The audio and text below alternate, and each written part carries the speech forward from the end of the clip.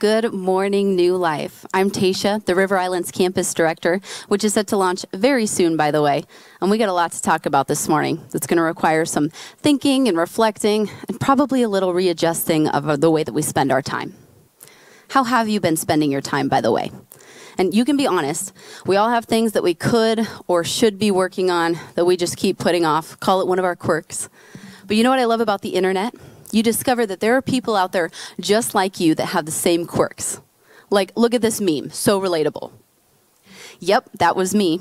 And I didn't procrastinate on everything. I mean, it was really just, the things I didn't want to do.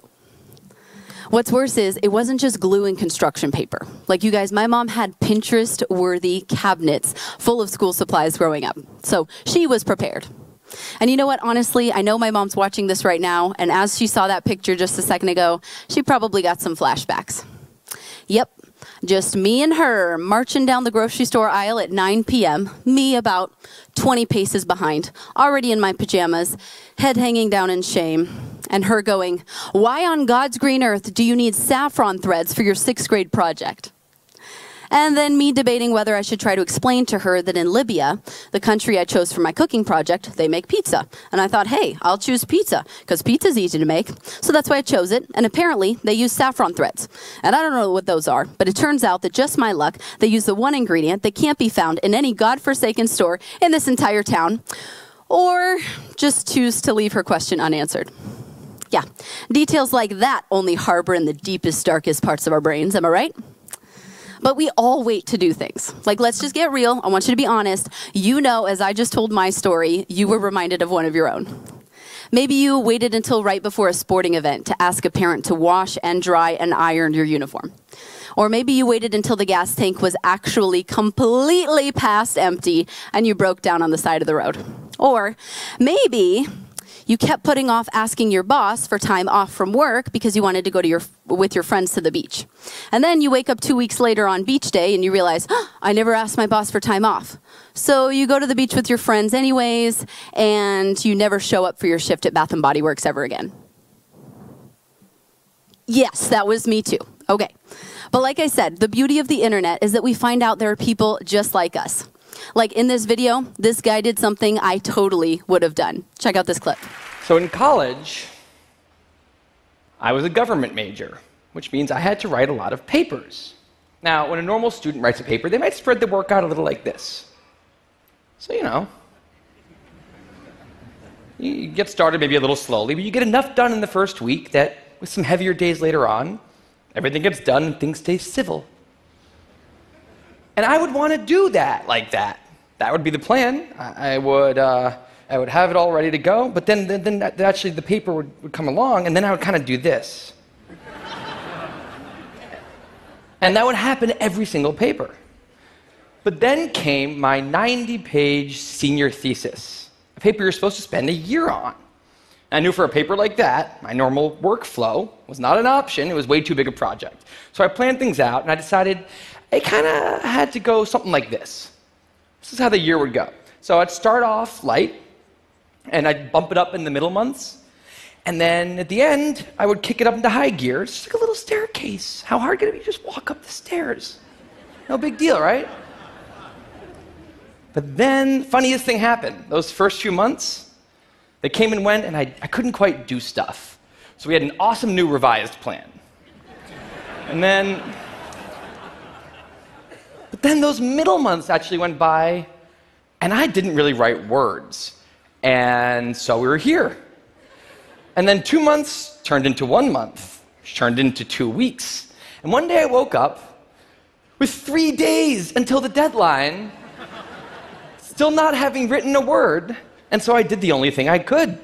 I wrote 90 pages over 72 hours, pulling not one but 2 all-nighters. Humans are not supposed to pull 2 all-nighters. Sprinted across campus, dove in slow motion, and got it in just at the deadline. I thought that was the end of everything. But a week later, I get a call. And it's the school. And they say, "Is this Tim Urban?" And I say, "Yeah." And they say, "We need to talk about your thesis." And I say, "Okay." And they say, "It's the best one we've ever seen."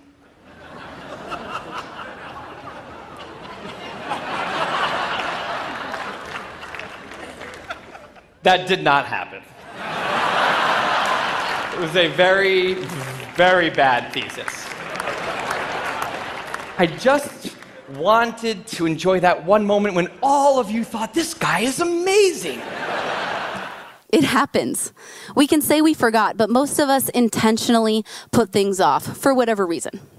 But today we're going to talk about the things that aren't okay to put off, the things in God's Word, and how to tell that procrastinating part of our brain, no, now. And if you don't think you're a procrastinator, let me burst your bubble and point out to you a few things you should be doing. Things that we know as Christians we should be doing, but most of us are putting off. Colossians 3, verses 12 to 15 says, "Put on then, as God's chosen ones, holy and beloved, compassionate hearts, kindness, humility, meekness, and patience, bearing with one another. And if one has a complaint against another, forgiving each other. As the Lord has forgiven you, so you must also forgive. And above all these, put on love, which binds everything together in perfect harmony. And let the peace of Christ rule in your hearts, to which indeed you were called in one body, and be thankful." So there's a lot here. It says we as followers of Christ should be compassionate, kind, humble, meek, and patient. It adds in at the end, oh yeah, and be thankful. And somewhere in the middle it says to forgive, love, and let peace rule your heart. And this is just one verse in the entire Bible, but I'm sure there's already some things in there that we can all see we can work on. Like the one that you probably heard me say, and you're avoiding wanting to talk about. Forgive. We are called to forgive.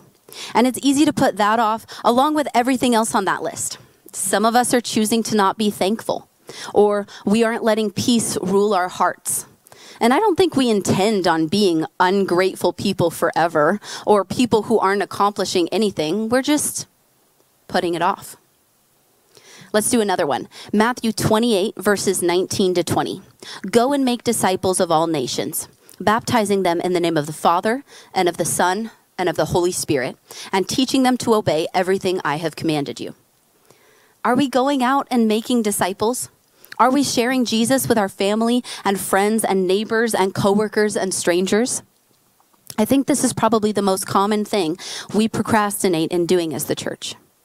Remember, it's not just the church leadership's job to invite people, to connect people with God, to tell people how much our lives have changed since we let God into it. It's all of our responsibility as human beings. Have you been putting that off? Let's read John 13, verses 12 through 17. Now, this is happening the night that Jesus is washing his disciples' feet. It says, "When he had finished washing their feet, he put on his robe and returned to his place. 'Do you understand what I have done for you?' he asked them. 'You call me teacher and Lord, and rightly so, for that is what I am. Now that I, your Lord and teacher, have washed your feet, you also should wash one another's feet. I have set you an example that you should do as I have done for you. Very truly I tell you, no servant is greater than his master, nor is a messenger greater than the one who sent him. Now that you know these things, you will be blessed if you do them." So the part I want you to highlight or underline or circle or whatever you like to do in your Bible are the words, "if you do them." That phrase implies a condition, an agreement, a part of the deal we're responsible for keeping. See, Jesus does make it very clear to his disciples and to others that God's forgiveness is free, that there's nothing we need to do or can do to earn his forgiveness or to pay him back for it. But think of it like the way you love your kids, or like me, if you're not a parent, then think of it the way your parents love you. Your kids don't need to earn your love, but if you're planning on giving them the things they want, you have some expectations for the way they need to act. God does the same with us. He tells us he loves us and we've been forgiven, but he also says that if we do what it says in his word, we'll also be blessed and our relationship will be stronger. So now that we've got some examples from the Bible, the question I want you to answer honestly is this: where in God's word have you been procrastinating? Are you reading your Bible every day? And I don't just mean skimming through today's Bible plan on the app so your streak doesn't go back to zero. I mean, are you really reading it to hear from God? Are you loving your neighbor as yourself? And if so, does that include the way you treat people on social media? Are you tithing, giving God the 10% that he asks for? Because we learned from Kyler last week that that's not a suggestion. Are you telling the truth? Or are you bending the truth because you see it as there are worse sins than lying? Are you working hard at whatever you do? Or do you find yourself getting a little lazy or complaining about the work that you do have? Kids and teens, are you obeying and honoring your parents? All of these examples are straight from the Word of God, by the way. James 1, verses 22 to 25 says, "Don't just listen to God's word. You must do what it says. Otherwise, you're only fooling yourselves. For if you listen to the word and don't obey, it's like glancing at your face in a mirror. You see yourself, walk away, and forget what you look like. But if you look carefully into the perfect law that sets you free, and if you do what it says and don't forget what you heard, then God will bless you for doing it." Now, before we take a second and reflect, I want to address the elephant in the room. I believe, just from my own experience, that there are two things we do as Christians when we're challenged by someone to change. Now, again, I'm guilty of this, but maybe you're guilty of one or both of these. The first one is we think, well, I'm a good person, so this message must not be for me. And I'm here to say that too many times we Christians use the phrase, I'm a good person, to deflect from our sin. We only feel the need to point out that we're still good people, I'm still a good person, when someone questions our decisions or our motives. And then we wonder why Christians in general are stereotyped as hypocrites. That's because sometimes we are. You might be a good person. You might be an incredible person, but God wants you to be better. The second thing we do is that we think the message is so good for the person next to us. I hope my husband is hearing this. I hope my wife knows this message is for her. Lord, thank you for speaking the truth into my child. You know what? I'm going to share this message on Facebook, not because it changed me or meant anything to me, but because then hopefully Karen from work will see it. And you're probably thinking, how did she know? It's because we're all guilty of it. We've all done it. And we miss out on a lot of what God is trying to teach us because of it. Now, it's different if you realize like you've been there. Whatever the preacher or the speaker is talking about, you're like, I've been through this, but now I'm on the other side. And your heart starts to hurt for the person next to you. So that's different. Case in point, Kyler, my little sister. She preached last week. And she talked about how she was feeling convicted by a message about tithing, not for herself, but for others. She's been in a position where tithing wasn't a regular thing and where her finances were affected by it. But since she finally saw the fruit of her labor and how her faithfulness and obedience actually had an impact on her finances and on her comfort in life, her heart did hurt for the person next to her because she wanted them to have the same thing. See, that's the Holy Spirit. But we need to know the difference between the Holy Spirit and our own judgment of others. This message is for you. And if you consider yourself a part of the New Life family, then every message you hear every Sunday is for you. No matter what the subject is, regardless of who's speaking, or whether or not you feel like it applies to you, the message is for you. And I think as Christians, we waste so much time being all too happy to give life advice while becoming complacent in our own. So instead of thinking what a good person you are or hoping the person sitting next to you is getting something from this message, let's be honest with ourselves. Are you really having trouble finding something in God's word that you've been procrastinating on? If so, let's read 2 Timothy 3, verses 16 to 17. All scripture is inspired by God and is useful to teach us what is true and to make us realize what is wrong in our lives. It corrects us when we're wrong and teaches us to do what is right. God uses it to prepare and equip his people to do every good work. Okay, so all scripture, that means the whole Bible, is meant to teach us the truth and show us where we're getting off track. So if we're looking for a place where we're falling short and we want to know from God, how can I be better? We need to be looking in our word. And I encourage you to ask God before you even open it, God, what more can I do? Where am I missing the mark? How can I be better? Because if you're giving me this word today, there must be something more that you want me to do. In that verse, it also says, it corrects us when we're wrong and teaches us to do what's right. You guys, I'm married. I'm a newlywed. And I can confidently tell you I do not like being corrected when I'm wrong. In fact, I know everyone's guilty of this, so don't lie. If I'm in an argument, or a challenging discussion with my husband, and I realize halfway through the conversation that I'm actually wrong, I guess I'm in too deep. I'm taking this very incorrect information that I have and this mistake, and I'm rolling with it, taking it to the finish line, because I do not like admitting when I'm wrong. But even though I hate it, I'd rather be corrected by my loving husband in the safety of our home than to be corrected by someone who doesn't really care about me. And I'd definitely rather be corrected by my loving God in the Word than by anyone else. So after we've asked, God, what more can I do? And we start to read our Word, we've got to be willing to accept the correction He gives us. You say, well, how will I know when God's correcting me?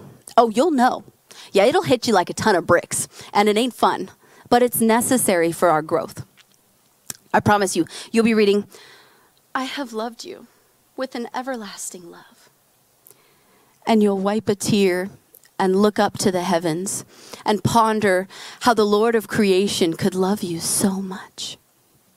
And then 10 seconds later, you'll read, whoever loves discipline loves knowledge, but whoever hates correction is stupid. Okay, ouch. I know that one was for me, thanks God. So we're going to put a 60-second timer on the screen. And I want you to answer this question either to yourself or to a loved one, or write it down if you want it to be private. Where in God's Word have you been procrastinating? You did it. I'm proud of you. Now we've got something to work with. Next, what I want you to do is take that thing you wrote down and work on it today. Because remember, this message isn't just encouraging you to do the thing. It's encouraging you to do it right now. No more procrastinating. So here are 3 ways to get started on that thing in God's Word you've been procrastinating on. Number 1, refute your procrastination. The word refute means to deny or contradict. If I asked you why you've been procrastinating, why you haven't been doing that thing in God's Word, you probably would have an answer, probably have a few answers. I'm encouraging you to refute them by finding a verse that challenges that thinking, that challenges the excuses that you're making. Let me give you an example. If you've been putting off forgiving someone, make this your life verse for a while. But if we confess our sins to God, He can always be trusted to forgive us and take away our sins. I think what better reminder to forgive others than to remember that God forgave you. God forgave me. The creator of the universe took the time to say, no, I'm going to wipe your slate clean. You're forgiven. That's motivation that I want to forgive somebody else. So whatever verse you find, you decide, whatever really reminds you, no, my excuses don't matter. That's what I want you to put on your bathroom mirror, put in your car. My friend actually recently asked me, what's a way that I can remember this verse? I want to keep it with me all the time. I said, just Google the verse and make sure it's worded correctly. Go to Google Images and then find a picture that you like and put it as the wallpaper on your screen, on your phone. You always have your phone with you, so you'll always have that verse with you. When you check the time, you'll see it. When you open your phone, you'll see it. So try that out. And then consistently remind yourself that your excuses are just that, excuses. So number 1 was refute your procrastination. And number 2 is harness your inner Obadiah. Sorry, what? Obadiah. He was a man in the Old Testament who worked for the most evil king that Israel had ever seen. This king was evil. But what's cool about Obadiah is, even though he was the head of the king's palace, he was the king's chief of staff, he was actually a man of God. In fact, 1 Kings 18:4 tells us that one time when the king's wife, who was also evil, how cute, was killing off the Lord's prophets, Obadiah actually took 100 of those prophets who were in danger and hid them in 2 caves with food and water and shelter and made sure that they were safe until the coast was clear and they could come out. So this was a good guy who genuinely cared about God and cared about his people and who he had called. And even when he wouldn't act like the rest of the palace officials who were worshiping idols and compromising their morals, he still somehow kept his high position in the palace. So if what you've been procrastinating on doing has to do with the fear of what you might lose, or maybe the fear of what others will think, then here's what I learned from Obadiah. People-pleasing isn't always necessary. We don't need to lower our standards of behavior to keep our labels around the people that we hang out with. If we do it right, we can find ourselves in the middle of a group of sinful people, whether at work or at a family function, and still choose to be faithful to God and have good friends and have a really great, cool job and have a really close family. See, I think as Christians, we either get weird or we get really mean when we're hanging out with people that aren't Christians. We feel like we have to either be exactly like them and, lower our standards and maybe sin and do things that are going to make us feel really guilty, or we feel like we need to be this holy person who's judging the person next to us. You shouldn't go into your family function or into your break room at work and go, "You're a sinner." But we do one of those two things, and I think we should find a gray area right in the middle. We can have both. We can have God and a really great life. We don't have to choose one or the other. And who knows, you being yourself and not wavering for others might actually encourage someone else in your group of friends or of family members to raise their standard of living too. So refute your procrastination, harness your inner Obadiah, and number 3, don't take days off. I remember loving and hating summers as a kid. I loved them because of the break from school and being able to stay up late and hang out with my friends. But I hated them because I knew if I was away from school long enough, I wouldn't want to go back. And we have those with things as adults too, right? We start to work out, or we're eating healthy, or we want to go to bed earlier or drink more water. We build such good habits. And then we take one day off, and we either never do it again, or we have to start back at square one, building that habit up again. When it comes to God's commands, there are no days off. Joshua 1:8 says, "Study this book of instruction continually. Meditate on it day and night, so you will be sure to obey everything written in it. Only then will you prosper and succeed in all that you do." So don't put yourself in a position where you'll have to work twice as hard to build that good habit up again. Just be disciplined. And find accountability. Find someone who's also trying to better themselves and agree to push each other, to keep each other accountable. Proverbs chapter 6 is titled Lessons for Daily Life. Don't we all need that? And in the first couple of verses, it's talking about what to do when you make a deal with someone and can't keep your end of the deal. It says when you realize you can't pay back the debt, you should swallow your pride and beg them to excuse you from the debt. And in the New Living Translation, it wraps it up in verse 4 by saying this: don't put it off, do it now. Don't rest until you do. Can we just make that our mantra? Need to ask for forgiveness? Don't put it off, do it now. Need to forgive someone else? Don't put it off, do it now. Need to start showing your spouse more affection or appreciation? Need to start taking time alone with Jesus every day? Need to finally tell that family member about your faith? Don't put it off. Do it now. I read a story a few weeks ago I had to include in this message when I realized what God wanted me to talk about here. It's a man from Virginia sharing his experiences from 9/11. I think instead of summarizing it, I just want to read you his actual words because this is a crazy story. He said, "A few weeks before September 11th, my wife and I found out we were going to have our first child. She planned a trip to California to visit her sister. On our way to the airport, we prayed that God would grant my wife a safe trip and be with her. Shortly after I said amen, we both heard a loud pop and the car shook violently. We had blown out a tire. I replaced the tire as quickly as I could, but we still missed her flight. Both very upset, we drove home. I received a call from my father, who was retired NYFD. He asked what my wife's flight number was, but I explained that we missed the flight. My father informed me that her flight was the one that crashed into the Southern Tower. I was too shocked to speak. My father also had more news for me. He was going to help. He said, "This isn't something I can just sit by for. I have to do something." I was concerned for his safety, of course, but more because he had never given his life to Christ. After a brief debate, I knew his mind was made up. Before he got off the phone, he said, "Take good care of my grandchild." Those were the last words I ever heard my father say. He died while helping in the rescue effort. My joy that my prayer of safety for my wife had been answered quickly became anger. I was angry at God, at my father, and at myself. I had gone for nearly 2 years blaming God for taking my father away. My son would never meet his grandfather. My father had never accepted Christ, and I never got to say goodbye. But then something happened. About 2 months ago, I was sitting at home with my wife and son when there was a knock on the door. I looked at my wife and son, but I could tell that my wife wasn't expecting anyone. I opened the door to a couple with a small child. The man looked at me and asked if my father's name was Jake Matthews. I told him it was. He grabbed my hand and said, "I never got the chance to meet your father, but it's an honor to meet his son." He explained to me that his wife worked in the World Trade Center and had been caught inside after the attack. She was pregnant and was caught under the debris. He then explained that my father had been the one to find his wife and free her.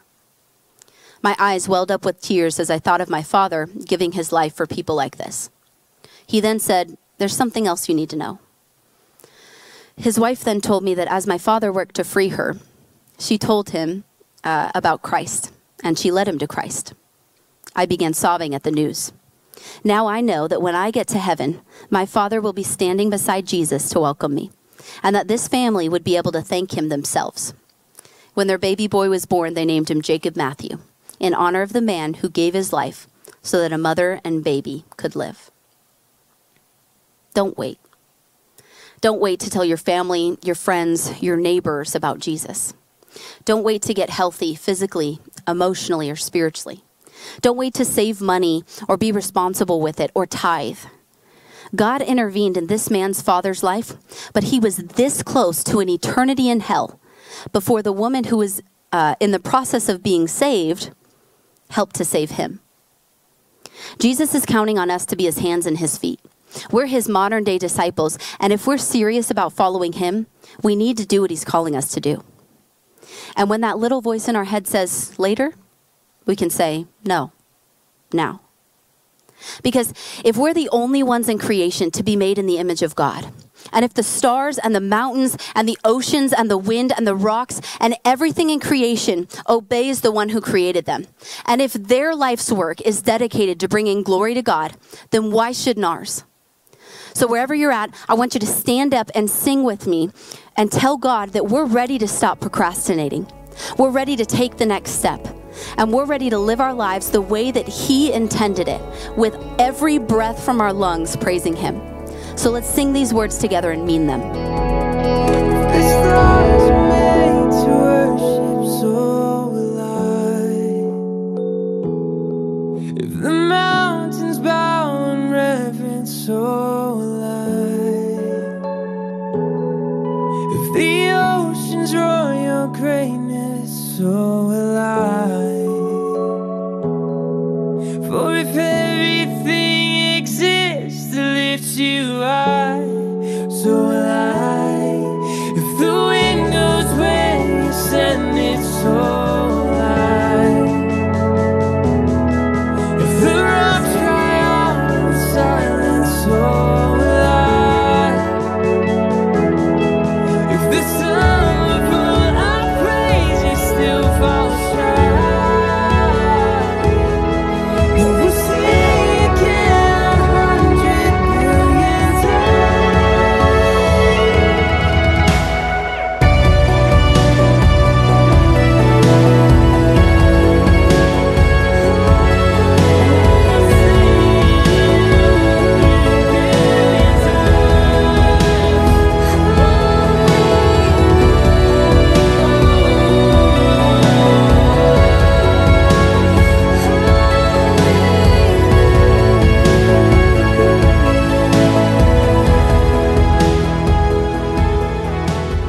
Let's pray.